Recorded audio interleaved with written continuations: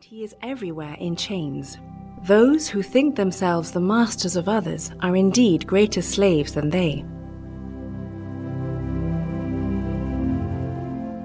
Everything is good as it comes from the hands of the maker of the world, but degenerates once it gets into the hands of man.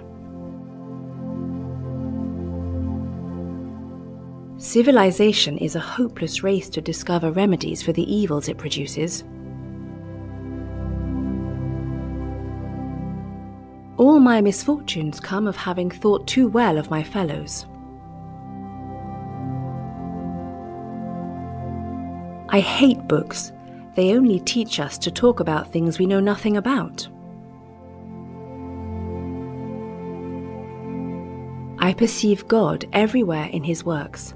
I sense him in me. I see him all around me.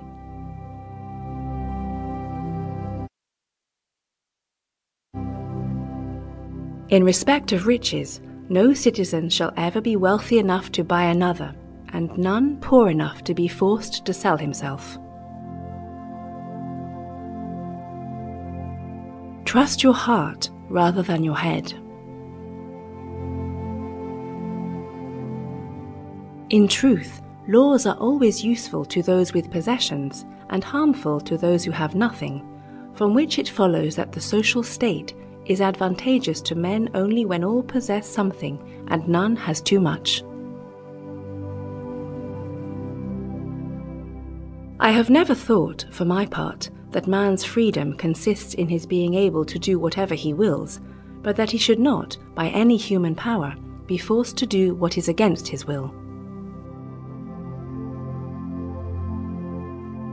The truth brings no man a fortune. Love, known to the person by whom it is inspired, becomes more bearable.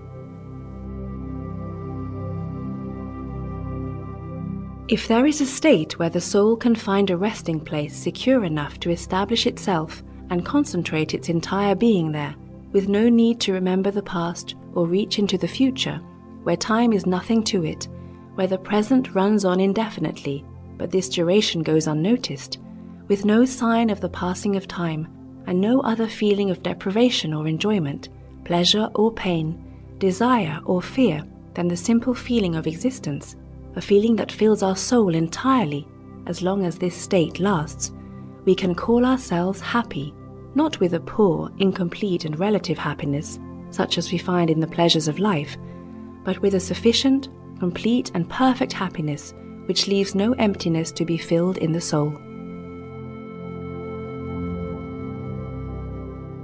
The word slavery and right are contradictory. They cancel each other out.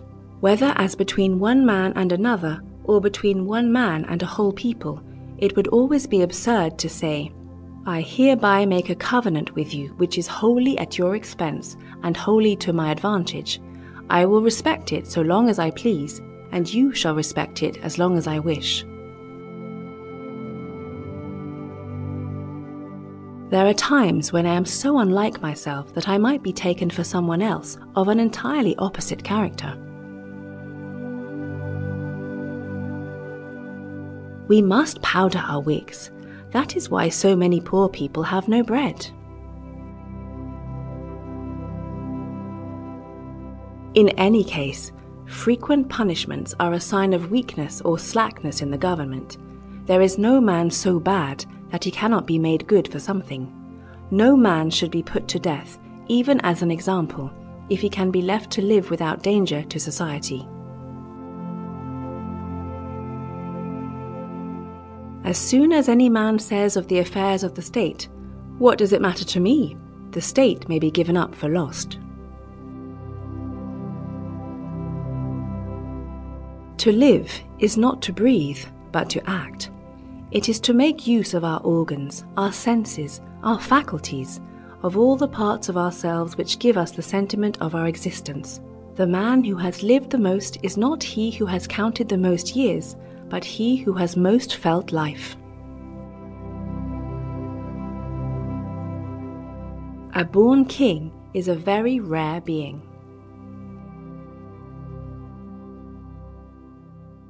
The extreme